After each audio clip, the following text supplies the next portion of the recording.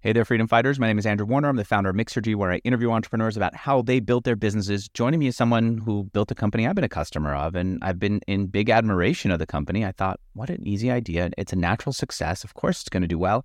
As I dug into this interview, I realized, there's a lot of up and downs and this is painful. The company I'm talking about is art.com. I remember when I needed to get art on my wall because I always had a functional house and people said, get some art on the wall. I went to art.com. I picked out whatever art I wanted, and it clearly had come from a service that they were licensing before they printed it up and framed it for me. I picked out my frame. I had my art. It was up on the wall. What a beautiful experience. It made a lot of sense. They didn't have to pay anything until I paid them. I like that kind of a business. And still, the founder who's here, I'd see had gone through a lot of challenges. Joshua Chodnowitz is the founder of art.com, and I will hear about that story in addition to the story of his latest company, which is called Fundify. And I love, by the way, that, Josh, you got the domain fundify.com. It's all about how to make startup investing easy. Apparently, you could even get in as easy as just $1 to invest in startups. You don't have to do what I did. Dude, Josh, I got to tell you, here's the thing that no one told me until I got into it. I thought $20,000 not that much, so I would put $25,000 into these startups. And then I finally started looking at the different contracts that were going around. I realized even the wealthiest people were putting in like $5,000, $10,000. So I thought I was being a piker with 20. It turns out I was eye-rolling it for no reason. That's right. Right? Yeah, the diversification hadn't kicked in, right, as far as how investors are thinking about putting their money to work. But why is it, for example, I want to get into the art.com story. That's the reason I'm here. And I should say my sponsor is Gusto, which is a phenomenal service for paying your people, handling benefits, and so much else. I'll tell you later on, guys, why you should go to gusto.com/Mixergy. But Josh, here's the thing I can't figure out. I don't know if I should reveal people's names, but one of the freaking founders of YouTube had invested in the same company as I did for less than me. I think I put in $25,000. I'm pretty sure he put in $10,000. I go, what does he care about a $10,000 investment? What's the logic behind that? The logic there, and I don't know anything about that individual and how they made that investment. But this type of investment. But the idea is that startup investing is highly risky. Everyone understands that, right? Everyone knows that many investments in the startup world go to nothing. However, what most people don't truly understand is that with a large enough basket of startup investments, you could have a portfolio that's hitting the middle of the bell curve, being 25 to 30% a year, which most people would say, hey, that's an incredible asset class to be in. There are negatives. This is still an illiquid asset class. But if you're investing in 40 to 50 startups, you're going to get in that middle of that bell curve if you do it correctly. And 20 to 30% returns are phenomenal, or greater even. So when someone's thinking about putting in $10,000 or $25,000, that's how they should be thinking about it. I too, like you maybe, Andrew, when I got started, a $25,000 or $50,000 investment into a startup, I did not think about making 50 of them. Because if I was thinking about making 50 at the time, I might have put 5,000 in. Right. And I might have thought about it differently. But also, I think I went into it originally thinking, $5,000, no one would take that check, right? And the world has changed also in the last 10 years with the likes of AngelList and syndicates and the way that accredited investors can get into investments. But you realize as you're thinking about this more of investment over the long term, not trying to hit home runs and not going after rifle shots that I'm saying, I'm going to take one shot here. I'm going to put $25,000, I'm going to put $100,000 into a deal, which I've done. And you're taking rifle shots if you're not thinking about that like a portfolio of 50 or more startups over the long haul. If you're thinking about it 50 or more, come up with an amount that thinks that would be the way I would advise people to invest in startups. Because when you do that, one, you won't care as much about any one particular startup. Because when I put a large amount into one now, I'm like, hey, I'm like living and breathing by every update that I get, right? Anyhow, that's kind of the thinking. Most angel investors do it incorrectly. The average angel, this would be an accredited, wealthy individual, most of them are investing in 1 to 2 startups a year. And they might be investing $25,000 to $50,000. And that is incorrect from the perspective of if your goal was to get 25 to 30% returns, like the asset class as a whole, then you're not doing it correctly, because it's going to take you it's going to take 30 years to get 50 startups at that pace to kind of see that. And most people don't end up going at it that long. All right, fair point. I think what I was doing was going in with friends who I believed in, and then I would put in the numbers I was talking about. And it wasn't until later on that I realized they're really, for me, not looking for someone who's going to fund their whole business. They're looking for somebody who's got skin in the game and is on board their mission. And this is more of a friendly support. And if I get an upside, great. They would be happy with the 5,000 for me and others like me. And I just didn't realize that's where to be. On the other hand, I also don't have the patience for going to meet 50 different friends a year who I'm going to back, or 50 different companies a year that I'm going to get to know and back. All right, I want to come back to this. Let's reverse things a bit and go to art.com. It started out as what? Well, the business started, we were always selling posters and prints, but when it started, it was 1994, 95, when the internet was being birthed, and started with a phone call from a buddy of mine who I knew from first grade, Mike Marston, who called me up and said he was at Virginia Tech getting his computer science degree. And he said, this internet's going to be huge. And I said, what's the internet? Like, how does that work? And we were on 300 baud modems and thinking about the magnitude of what this would become as it grew, right? As connected computing happened across the globe, and what could be done via an internet connection that connected everyone versus the way the world was working at that day and age. And when we thought about that aspect, and we were on Mosaic browsers at the time, monochromatic browsers, so we weren't even color at the time. We're thinking one of the problems that was happening was that if people were looking for something for their wall, let's just say you were a Yankee fan, but you lived in Dripping Springs, right, in Texas, maybe you could find a few of those Yankee posters at the Walmart if you went in there. But if you were looking for something specific, a particular year they won the championship or a particular player, it'd be very difficult to find that. And so the internet as a channel and allowing and building superior selection that couldn't be held in a small store or frame shop, let's say, for example, we could build that superior selection of what turned out to be millions of SKUs eventually through an internet browser, right? Through an internet store where you could search for the Yankees and you'd see hundreds of prints and posters that were not available anywhere. And what we did is we had hundreds of vendors that we amalgamated into one source that people could then search, click on, buy, all stored. It's in our facilities and then going from there. So we started at those stages in the 90s. We actually started, the first name of our company was Pokers.com. We just thought of, it's poker with an S. And we thought, hey, that would be kind of a cool name to go build something. This was also the days of MySpace where it had 12 colors on a page and everything was shining and blinking. And we just had a different name. We quickly changed that to allwall.com and then started building the company from there. So for a few years, the name of our company was All Wall before we ended up getting to the art.com piece. So from what I remember, Jeff Bezos had a similar understanding. He said, look, the bookstores can only hold so many books. Here's an opportunity to send something that people can see online and get into their hands, and we can offer a broader selection than the stores could offer. Made sense. The thing that posters or art didn't have was repeat sales, right? And so you had to keep figuring out, how do I get another customer and another customer? It was definitely one of the negatives to our industry was that by the nature of what we did, when we were solving for a problem, which is a white wall, and then we put something on that wall, and now you didn't need anything else. Mm-hmm. We saw ourselves having very high NPS scores. Customer satisfaction scores were on a very high end because we were delivering product that they wanted. We fulfilled the need. At the same time, we had low repeat rates. Why? Because people don't move that often, or even when they move, they take things with them and they hang those up. And so it's redecorating and things of that nature that would have to come about. It's just not an industry in which people repeat incredibly well. So that definitely was a negative in the space that we were at. Whereas books, you touched on Amazon, but books, you read through them and now you want another one. So that becomes a really great sort of product to get through. You're not buying that same book necessarily. Right. But you're buying another and another. And if you have a good experience, you are buying other books to consume. And so you probably noticed that fairly early on. How did you handle that?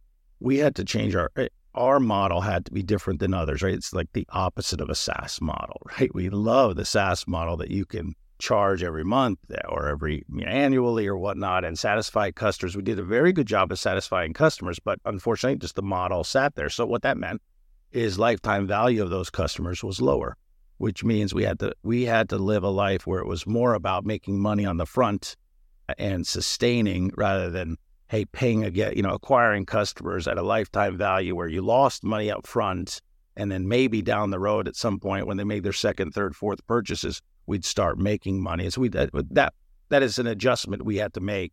I think many e-commerce companies needed to make that and never did. So they had some challenges on that front, right? Now, the benefit of that for us is it caused us to be more cash flow sensitive and more interested in making sure that we were making money as we went, right? So we were a little bit old school in that method. I said, hey, listen, we got to make money. We have to build a business. And we also had difficulty raising capital in the beginning. So for us, we had to do it that way because we were bootstrapped. It was bootstrapped, then I think angel, then you raised money from pretty serious investors. So then what about the .com crash, right? Everyone had all these high hopes for internet companies. Everything went online, including pet food before it was ready. And then suddenly nobody wanted to be online. Everything crashed. What happened to your business at that time? So we lived through the .com boom of 99 and also the crash of 2001, right? And we saw that in 99, we had some offers for capital raises. The challenge that we saw is they came with contingencies often. Hey, you had to use this money in this capacity, in this way, which we weren't willing to do because we didn't believe in the model and how we would acquire customers that way. However, at the same time, we were building a strong business and trying to make a go of it. In 2001 is when the crash came about, right? Everyone sort of realized you can't sell gumballs and be worth $1 billion.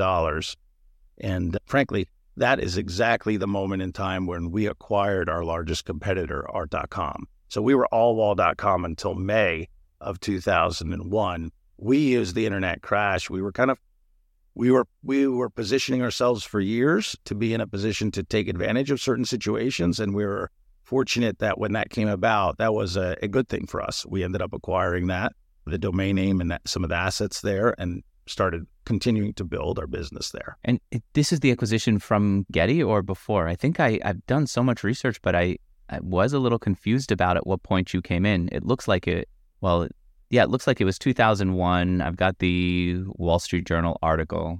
Okay. So then what happened was Getty acquired, actually, maybe you can take me through the whole Getty part of the story. I've got it here in front of me, but it's a lot of different things. Tell me about the Getty part of the story. Yeah, it's the press doesn't always get the stories correct either. So it's hard to fully understand exactly what happened there. But Art.com, before Getty owned them, Art.com was owned by another gentleman, and they actually raised, I think, $15 or $17 million in venture. They built that business to a whopping $1 million of revenue and sold it in 99, right at the internet craze, when everything was going, at 135x multiple to Getty Images. So Getty paid $135 million for the business in 99, and then went on over the next couple of years to invest a couple $100 million more into trying to make that, what Art.com could be. And then in 2001, having built the business from 1 million to about 2 million in revenue, we acquired that business from Getty in May of 2001. So that's the story of what happened there and how they got it. So the article that I saw was from the Wall Street Journal, and it said Art.com generated revenue of about $20 million in the year 2000, according to Getty Images, but was never profitable. And you're saying, look, it didn't even do 20 million in revenue, and it was definitely not profitable. It did about 2, and it was losing about 2 million a week. Wow. At the time. That was our understanding of it. So then they shuttered it. You come in, you buy it, you use the domain essentially and your model. Why did your model work for Allwall when their model at Art.com didn't work, even with all of Getty's firepower? Well, and that's a question we had to regularly try to answer against venture that was trying to invest money and saying, and listen, how are you going to compete with Getty that has all the capital in the world and frankly, many, many smart people also running the business? And the answer that I would always give would be, listen, if they do the exact same things that we do, we can't compete because they'll have more money. However, in 5 minutes, they'll already have done something different than us. And then those increments keep growing, right? And the businesses are different. So it becomes strategy and execution and what's there. ultimately, they ran a business that was not profitable. Day in, day out, they overspent. They did the traditional things that I think were incorrect. On what? What do they spend money on? Mostly marketing. So a lot of bad marketing spend that did not convert. Tracking 20 years later, 2023 is difficult to track attribution, how you think about where did the customers come from, first click, last click, all the middle attributions that you can kind of think through. 22 years ago, in 2001, it was all that much more difficult, frankly, because not having the tools that were out there. People were not attributing traffic and, frankly, revenue accordingly and appropriately. And therefore, you're making these bets on brand investments in marketing, right? We're going to put money in here and we're kind of, it's like the field of dreams. We're going to build it and they will come, right? And people had really latched onto that and thought, listen, we spend over the long haul, people will buy from us. And yes, people will buy from you. And that's not an incorrect statement, but there's still some sort of balances you have to put into that, right? Spending $100 million in a year to get $2 million in revenue is unlikely. Well, I mean, it's a big bet. So if you think you can make that up over the years of the future, then that's great. And the business had the ability to do that, but there's also user adoption that takes time, right? No matter what industry you're in, if you're in something new, it takes time for people to adopt. Look, 25 years later, there are still people that don't use the internet regularly, right? And they're like, I don't know about this. And of course, that's becoming less and less. But anyhow, that's... I remember one of the things that I saw them do was if I would do a search for some celebrity or something, I think they then had a Getty ad there that with the photo of the person in a frame saying, do you want to buy them? And for me, it was, I'm doing a search for the person. There's no natural next step, but I guess I got what they were going for. Maybe I was looking to buy them and buy a photo of them and put it up on my wall. Or maybe I could understand that if I wanted to, I could basically find anybody and get their photo and print it. And I think that's what they were doing. Made sense in theory, but the mechanics meant that it didn't work. That's what you're saying. Yeah, partially. One of the challenges that you have with the Getty example, and from where I'm coming from, is that was a $5 billion publicly traded firm that made its money on a B2B business selling licensing of photography. Okay. That was their core business. Then they got into art.com for a 2% of their market cap. They got in. And they tried to get to the business to consumer side of things. And they're thinking about that. It's a different customer, right? And they're thinking about it partially correctly and partially incorrectly. They went after, there's a couple things that are wrong in the way that they're doing it there. Many people are searching just for photos to look at the pictures of people. They're not actually looking to buy things. Photos of celebrities are one of the lowest converting items for people to buy because they're looking for photos. They're looking to see how this person or that person looks or what their current, what are they doing now? That sort of thing. They're looking for news, which is different than looking for a photo of the Eiffel Tower, right? Or if you specifically looked for an Elvis Presley poster, you were probably looking for a poster of him, right? Additionally, I'll add that one of the problems of that model is pre-framed items. So they were going after an item. They wanted a higher average order size, right? So they didn't want to just sell you the print for $20. They wanted to charge with the frame $100 or $200, right? And so they were going after something, and that's not how consumers buy. They're not buying, generally speaking, they're not buying the framed piece. They want what's inside the frame, and then they add on what matches. So then what were you doing that worked? Why did you beat them? One, we just thought about every dollar that we were spending, and I would venture to think that they thought about the dollars they spent as well. But we were just at the end of the day looking for appropriate ways to leverage our dollars to make more. We were building an affiliate program back when in '99, when that was not something that was very popular. Most people didn't know what that was or how that was built. Frankly, it was called an associates program at the time before the world started kind of coining this affiliate term. We ended up with 750,000 websites linking on a commission-based basis to our posters and prints. That is a model that works. Why? Because when we make 60 cents on every dollar that we sell, and we're going to pay out half of that to our affiliates, every time we sell something, we make money, right? And that's a model that works really well for us, as opposed to spending an enormous amount of money on, let's just say, on a Yahoo ad that's on the Yahoo front page, and hoping and praying that the $100,000 or the $4 million contract that you spend turns into, $40 million worth of revenue or some significant amount of revenue, which those things weren't converting even close to those types of numbers. So how did you discover that? Why did you know that would work out?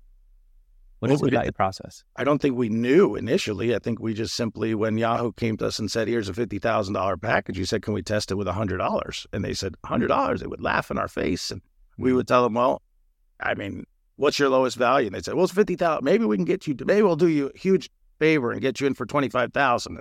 And we just say, well, we're not going to do that, right? We'll find a way to test it for a very small amount of money. Can I spend $100 and can I get 5 customers? Right? Or can I get 10 customers? How can I do that? Right? And how to use the power of leverage, because I'll spend more immediately if that works for us. Right? But we were, again, thinking about making money or breaking even on the first customer sale, right? As opposed to saying, hey, listen, we'll spend anything. We just got to get customers. We're going to build at all costs, which there is a place for that in the world, right? That you certainly see that now happening more so than it was in the past. But it's a way of thinking, right? And so we looked for channels that were not leveraged. In 99 and 2000, we sold and listed more product on eBay, for example, than anybody. And the reason for that is because we were able to negotiate a deal with no listing charges, but to fill their pages. So we solved the problem for eBay in giving them a lot of volume to fill out their pages, and we'd pay them commission. We'd pay them commission on every sale, but we're not going to pay you a nickel just to list every product when you don't have the buyers, is what kind of the story happened there. But so we saw the opportunities in the different spaces to leverage them. And for every story I tell you that's a good one, there's 10 or more that failed and we lost $100 on, right? And before we get to the ones that failed, the process for finding this, it was someone, I'm assuming, saying, let's look and see where we can only pay if there is an upside. Maybe eBay makes sense. And then did you have connections to eBay to suggest this, to brainstorm this? How did you get in there? That idea came simply from living, breathing everything in business at the time, meaning we had breakfast, me and my founder had breakfast, lunch, dinner every day together, right? So all we did was talk about the business and how to make it better and where would the great ideas come from? What if we did this? This is what somebody else was doing. I can't particularly remember exactly what we saw or what was going on at that particular moment, but what we did see is you see things winning in other channels or other industries or another business. And you say, how could that might apply to what we're building? How could we leverage that sort of idea inside of our space? What kind of tools are available? What might that look like? We might have to make a change here or there to that to make it actually apply. And so that's the process. That it starts with just ideas, talking about really that one in particular. eBay came out of saying, hey, listen, eBay's getting some traction. We're also seeing some problems with their model. We'd like to be on there, but it doesn't work for us if we do it this way.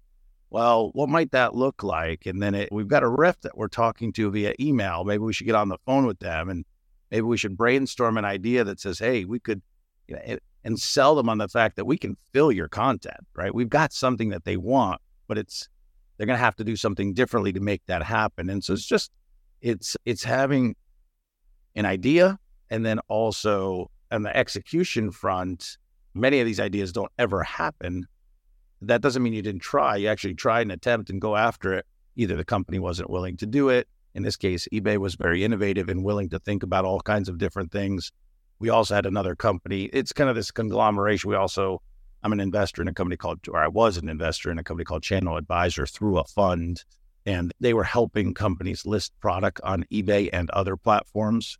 And so you start seeing the dynamics of what the real problems are. Anyhow, I get into that just saying that you see the problems, but you're looking for an advantage for your own industry. And how can you leverage what somebody else has, whether it's traffic, whether it's users, whether it's targeted users, whatever it might be that we can actually go after. And it starts with an ideation process that starts with picking up, sending emails, picking up the phone, thinking through strategy, and just trying and executing on it. You mentioned also that there were a lot of ideas that didn't work. Can you give me an example of one or two of them? Oh, there's so many. I mean, things that didn't work that feels like another Tuesday afternoon to me, right? Meaning like we're constantly going after things that don't work because we want to see, hey, might that work? Well, what's the reason for that? Ideas that don't work often are messaging for our customers or what we think our customers might want. We don't really know what they might want. So we're testing certain things that, they come back with like, or it's not resonating, right? For us, we knew customers at one point wanted, and I'm not sure if we talked about this, but we knew at one point that customers certainly were taking their posters and getting in their prints and getting them framed. And we thought, oh, we're going to get all these experts to tell us how we could frame this piece perfectly, beautifully, with the right matting combinations, with the right colors, the right wood or metal frames. And we took thousands and thousands of pieces and ran through this process and then launched the business and nobody bought it. And it was, well, how come nobody's bought it? This is literally the product that they've asked for. They said, listen, we knew that I think one of the stats was over 50% of the people that were buying the prints from us were going somewhere else to get them framed. Well, then why wouldn't they buy them from us? We weren't charging any extra prices. We were trying to be all flat out. And it turns out that the customer really wanted to choose those things themselves or be a part of that process. So we made an assumption that was incorrect initially, right? Offering what would be called a prefab frame around an item. So we had to retract that, change how we're doing this, completely build a new platform and system for users to be able to pick and choose what they wanted. And almost instantly we saw the sales come from that. But there are all kinds of channels and different ways that we went about things, to partnerships that we tried, right? We tried partnerships with other parties where we'd share our email lists, and that did not work very well for us, right? You'll send to your 10,000 people, we'll send to our 10,000 people. Let's see the sales we get. And we're not sure if we got 3 sales, right? Kind of thing. Like there's nothing happened in all this work. And so you're looking for places where you can leverage and things can go up. We tried package inserts. How could we get, a package inserts? We found that sending people from an offline world and bringing them into our online world was a very high hurdle and often not cost effective. We tried television that we thought, for lots of reasons, people will tell you and sell you on why that might work well. And I'm sure that works for some companies. It did not work for us. Ultimately, what was the revenue at its height? The business at its height was almost 200 million. Wow. That's on an annual. And what about profits? Where did that end up at its height? I don't recall exactly, but it was 20, 30 million in that range. And you had investors, and then you sold to Walmart. And I don't know how much you can say at this point. It's been years, but what happened in that sale? So we did have investors. So we raised, our initial round was 30 million. At the same time, we had our leading competitor was All Posters, and they raised 28 million. We ended up putting our two companies together and a lot of cash there. We used cash to repurchase shares, things of that nature, also to build the business, and raised additional funds through the years. And yes, at one point we had an offer from Michaels that almost went through, and that was almost $500 million.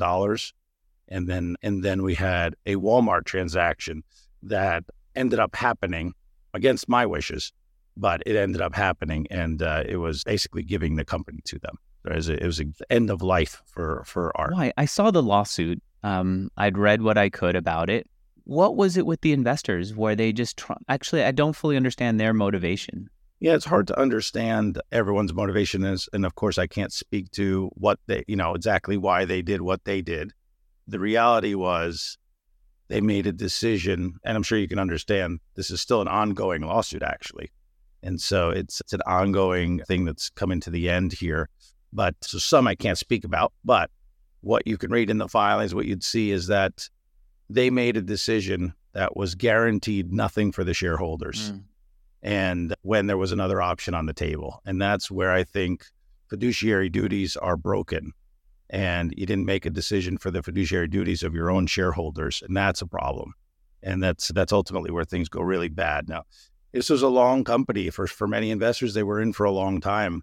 And perhaps they were tired and not willing to continue to stick the ride there. Before we continue, I've got to tell you about Gusto, my sponsor. It's the easy payroll and benefits solution that you're going to love. This is the time of year to switch over to a plan that you're going to enjoy using, that's going to make it easy for you to pay your people, make it easy for them to be on top of how much you've paid them, what everything is looking like as far as taxes, payments, benefits, time, attendance, all the stuff that you need.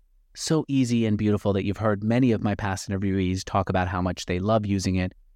And I'm going to recommend them highly. This is the time of year to switch. You will love it. I guarantee it. In fact, I don't even have to give you a money back guarantee. I'm just going to let you try it for free right now. If you go to gusto.com/Mixergy, that's gusto.com/MIXERGY. So how did you do personally from this? It feels like it's years of hard work, and going through your background, it feels like this wasn't worthwhile for you financially. Am I wrong? Especially compared to the other ventures.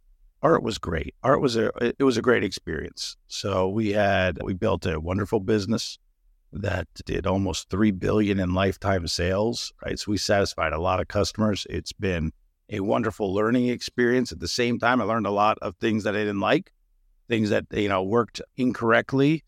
We were fortunate that we also repurchased quite a bit of shares over the years. So not only did I have a salary and, not in the beginning days, but eventually, I remember, increasing my salary from $16,000 a year to $25,000 a year once, and thinking I was, really wealthy at that point. At the same time, we also were able to repurchase shares and bring out quite a bit for the founders and shareholders of the company. Okay. So there were events that were really still significant.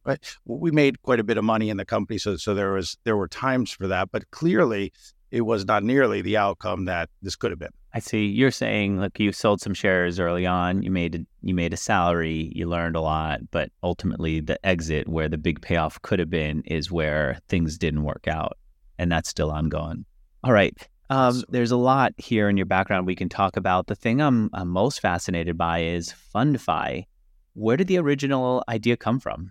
Originally, that started from if I go way back, I've been making investments in startups, writing small checks here and there through the years. And I had taken a look at the same time that equity crowdfunding was coming about. I'm looking at my investments and they're going relatively well, and thinking about, I hadn't done anything particularly special with investing. I just thought about, I was trying to be prudent, trying to be smart about what I'm doing. And we saw good results from that. And then the realization of the fact that non-accredited individuals are not allowed, they're precluded from investing in startups in that asset class because they're not accredited, right? So they're not making at least $200,000 a year. They're not worth $1 million. When you're in that state, which is 90% of America, you're not allowed to invest in startups. And then you start realizing the situation of kind of at a macro level, wealthy individuals are moving their money out of the public markets and putting it into the private markets. Why? Because of higher returns. And yes, there's illiquidity that comes from that, but the returns are substantially higher. So what's happening is the wealthy are getting wealthier, and those that don't have wealth don't even have access or the ability to get into startup investing. So that was the precipitous of what happened, where we started seeing equity crowdfunding laws, regulation crowdfunding, come out, allowing for individuals to invest whatever they wanted into through a regulated crowdfunding platform, and allow them to get actual equity in these startups. And so that's where we interjected ourselves to say, hey, how can we be the best at actually getting people that access to that asset class? So there were a few companies that at that point came out and said that they were going to make make startup investing more accessible. A lot of them just weren't able to make it work. What happened to that space? Well, the space is still relatively strong, but just like in any space, there's going to be, companies that don't succeed and fail and don't see the results that they were hoping for.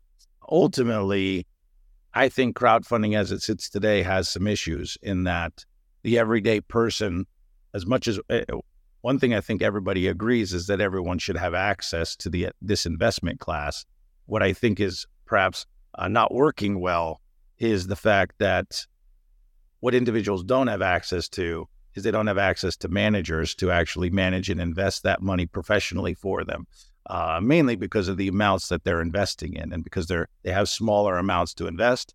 In order to get a diversified portfolio of startups, they need to have even more money than those minimums that there are required. And so it becomes more and more difficult to actually get the end product to the consumer, which is a diversified startup portfolio that returns results that are in the middle of the bell curve. They can see those types of 25 to 30% returns that come from this asset class. I see. You're saying that a lot of them became kind of like Kickstarter, where a consumer can look and say, I like this company, I like their product, I believe in them, and then put in some money, maybe thousands of dollars. And that goes against what you and I were talking about earlier, where 1 is not going to be enough, 5 is not going to be enough. It's going to be 50, you said, and we know that it's going to take a long time for any of this to pay off. And so the combination of they need to make a lot of investments and wait a long time was the part that wasn't working for many of them. Right. I mean, you always had to wait a long time. That was always the case. But having to make a lot of investments, and then if you think about, you've got to review sometimes dozens and dozens, sometimes 50 startups to find the one that you want to invest in.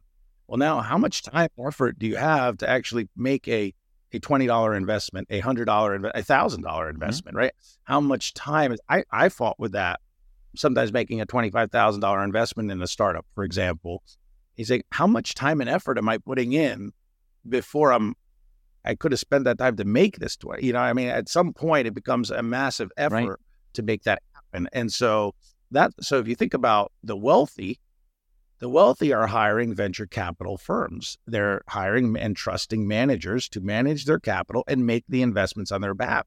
It doesn't mean that they couldn't pick startups on their own, and they could, and they still might.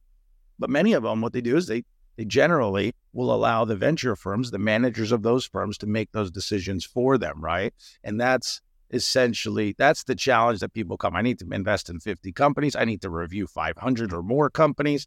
How are you going to find the time to do that? And are you even qualified to start with? You might be qualified in 1 or 2 aspects of your profession or your expertise, but how do we do this on an ongoing basis? Equity crowdfunding as it sits today also has an issue in that it's not a negotiated product. So when you're investing, you're saying yes or no to the option of investing in this company at those terms. That's not what it looks like when Fundify goes and talks to startups and decides, is this an opportunity that we would like for our people to be a part of, right? And so we look at that and review those opportunities just like a venture capital firm might do, right? We look at, the price is too high. Well, I'm not going to buy it then, right? It might be a great company, but if the price is wrong or the terms are incorrect, then we're not going to make that bet, right? And not put the capital to work there. Okay, so the company's been going on for 4 years, right? Yeah, it's been a few years, yes, that we've, so we started off kind of exploring the space. Fundify then got our crowdfunding license. So we are a FINRA registered funding portal. And so we were offering the same types of things that other platforms were offering, and then realized that our product at the end of the day came up short for the consumer, in that it was that same sort of private listing, dozens of companies. You could come in, choose what you wanted, and yet you weren't able to find the best ones the way you would like. So we've more recently gotten the appropriate approvals to build a product that offers a subscription-based, no minimum investment product where anybody can come in for $1 or more and invest X amount per month. We essentially take all those funds, we take the $1 from everybody, and then make that $1 million to then invest in the best startups that we find on everyone's behalf. So basically like a venture firm that is open to the public. It's like a venture firm with no carry. So we're not charging a carried interest that on the, when you win, you get this. We are, however, building a model that finds the best startups and gets you invested into them. Yes. Okay. I still see some like investment documents for some of the companies on your site, like Activa Therapeutics. I don't know if you all know that this is public on your site, but these PDFs are available. Does that mean that it looks like a lot of them end at 2022? Does that mean that that in 2022 you were still offering individual companies, and now you've switched this year? That might be something from what we were doing in the past, Okay. yes, that where we were offering companies that were listed for sale that people could invest in, yes. And so now how are you getting investors onto the platform? What's working for you?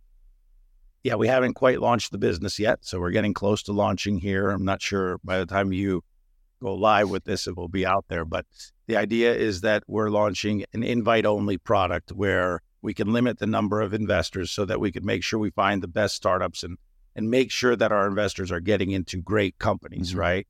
We have 11,000 or so investors that have been part of the Fundify ecosystem in the past. And we have nobody subscribed yet because we haven't launched our product, but we will. And then we're building a wait list product where people can join and then eventually be part of this by getting invites from us or getting invites from other members. And so how are we going to, we're going to go after that after we actually get the product out the door and it's ready and SEC approved. And you're going directly after individual investors. It's not going to be in partnership with like a wealth fund or something. That's right. Initially, we're going after individuals straight up. There are already partners that are reaching out to us that are talking about, hey, could we get our user base into your product and maybe in a mass way? And so we're thinking through the dynamics behind that, while also at the same time making sure that we have the best startup quality that we can invest in and enough volume to invest in the best startups that we find. You know what? I've got a very close friend here who I'd interviewed years ago, who did really well for himself, who's now on a new company. And privately, he's telling me he's on the new company, but he doesn't have the same motivation.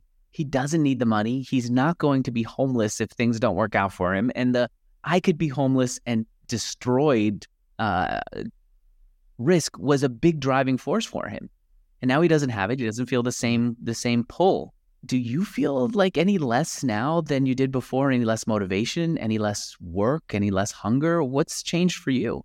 It's interesting. And I certainly can't speak to your friend. I mean, for me, I've always had a passion for building business and I've always been really excited and in my sweet spot when I'm building something. And I feel like I'm playing every day and get to have fun and execute. I'm working endless hours when I don't need to, but I just love it. And I also love being an example to my kids. I have 3 boys that I'm an example to and what, work ethic and things that we're doing. And I like doing innovative things and conquering mountains and putting flags on top of them and making something, with what we're doing with Fundify, we're looking to change the way the world works and actually bring a better product to the end user, which is something similar to at art.com where we had tens of millions of customers.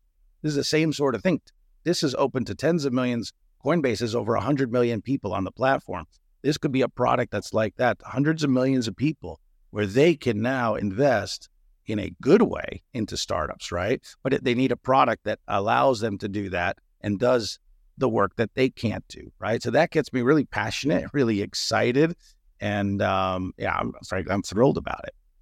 I get that. I know as a kid, I kept starting companies, and as an adult, it feels very similar to that. Were you somebody who as a kid would start these little businesses? I was, yeah. I definitely, I started when I was 7, I started my first business selling eggs, chicken eggs to the neighbors and made a little bit of money doing that. And then kind of continued, was always trying to do something. I don't know if it was selling candy or baseball cards or trying to, find something, some arbitrage in something.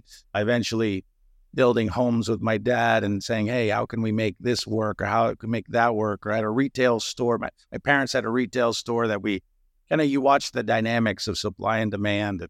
And so I'm always was intrigued. I'm the kind of guy that stands in line at the coffee store and thinking, how can this be better, right?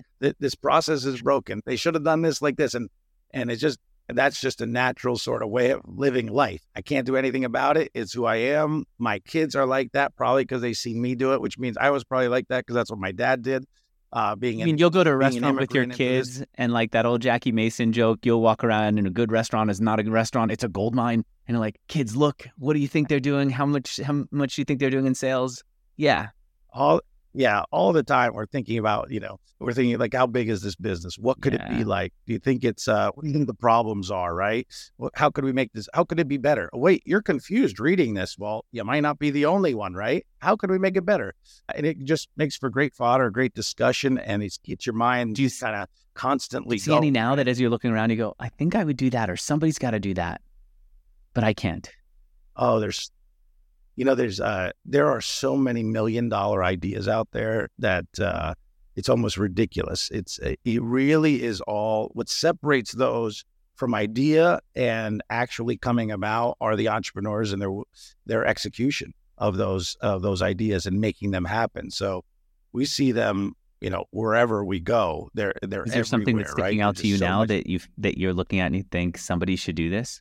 Okay. Yesterday, I was talking to my engineer and we were talking about credit card fraud and ACH fraud. And I'm thinking, somebody should build a repository of all the fraud that comes in from all the different processors in the world in one place, and then share that fraud information with everybody on an anonymous basis, via an API, for example, to allow for people to make more informed decisions on who they're charging, so they don't get, so the fraudsters are not taking advantage, right, of those. That came up because in our discussions with one of our banks, they were telling us how they were experiencing more ACH fraud, and we were saying, well, how do you go about fixing that, and what does Plaid have to offer here versus this? And it's just a natural progression. Somebody needs to build that, right? Somebody, and that came because we searched for it and we couldn't find it. At least at cursory glance, it might be out.